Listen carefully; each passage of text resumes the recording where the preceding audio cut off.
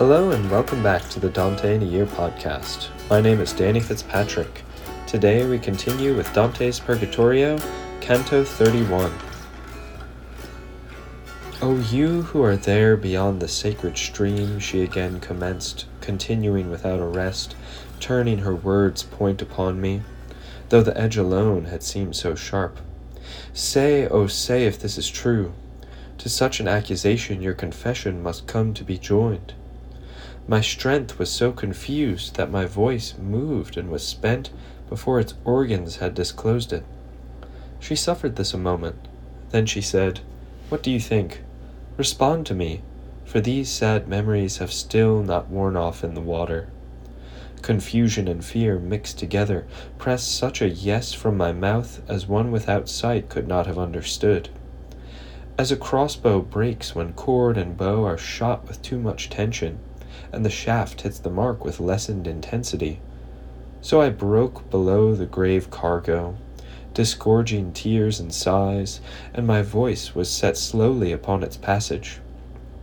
And she to me, "In that desire for me that led you to love the good, beyond which there's none you might aspire to, what depths or what chains did you find you need traverse, that you thus disposed of the hope of passing onward?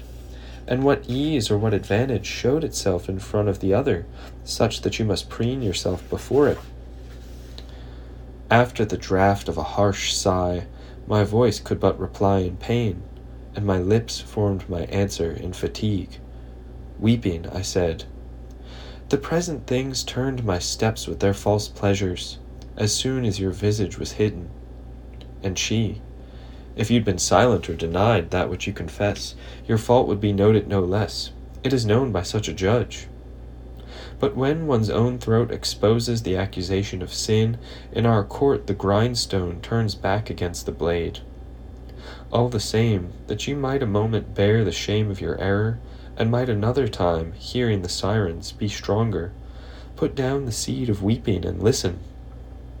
Then you'll hear how my sepulchred flesh should have moved you the contrary way.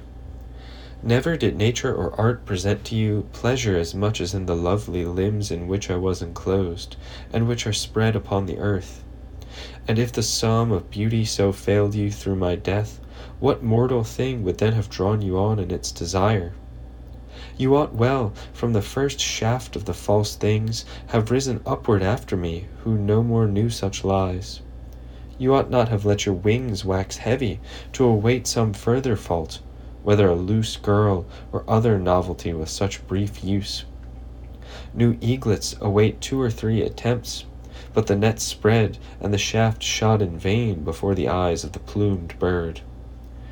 As little ones, burning with shame, stand mute with eyes to the earth, listening and recognizing themselves and repenting, so did I stand, and she said, "When you sorrow in listening, lift your beard, and you will take deeper sorrow in seeing. Robust oaks are uprooted with less resistance, whether by the northern wind or by that from the land of Iarbas, than that my chin presented to her command. And when through the beard she called for my face, I recognized the venom of her argument. And as my face relaxed, the eye discerned those primal creatures had paused in dispensing their flowers, and my eyes, still little secure, saw Beatrice turn toward the creature that's one sole person in 2 natures. Below her veil and over the river she seemed to me to surpass herself of old, more than she'd surpassed the others here when among them.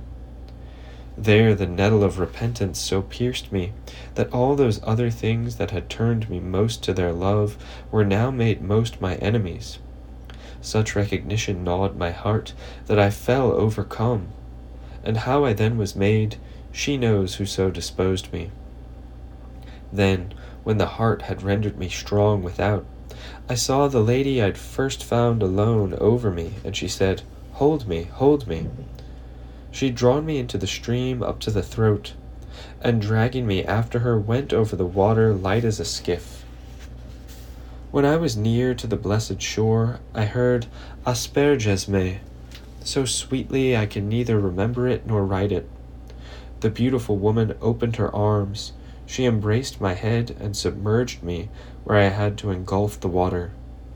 Then she lifted me and bore me bathed into the dance of the four beauties, and each covered me with an arm. We are nymphs here, and in heaven we are stars. Before Beatrice descended to the world, we were ordained for her as handmaids. We will bear you to her eyes, but the three there who gaze on greater depths will sharpen yours for the joyful light that's within them. Thus they commenced their singing, and then they led me to the breast of the griffin, where Beatrice stood turned toward us. They said, "Don't spare your sight. We've put you before those emeralds whence love once drew you with his arms." 1,000 desires burning more than flame bound my eyes to those radiant ones, which stayed set solely on the griffin. As the sun in a mirror, no otherwise did the doubled beast burn within them, now with the one, now with the other nature. Think, reader, how I must have marveled when I saw the thing stay simple in itself, while in the idol it was thus transmuted. While my soul, astonished and filled with light, tasted of that food that's satisfying of itself, yet sets us to hunger for it, showing themselves of a higher tribe in their acts, the other three fared ahead, dancing to their angelic score. "Turn, Beatrice, turn your sacred eyes," as went their song, "to your faithful one who, to see you, has passed so great a space. By grace, give us the grace of unveiling to him your mouth, so that he might discern the second beauty you conceal. O splendor of the living light eternal, who's been made pale below the shadow of Parnassus, or has drunk in its cistern, who'd not appear to have his mind encumbered, attempting to render you as you appeared there where heaven, harmonizing, veiled you, when you resolved yourself in the open air." Thanks for joining me for another episode of the Dante in a Year podcast. See you next time for Dante's Purgatorio, Canto 32.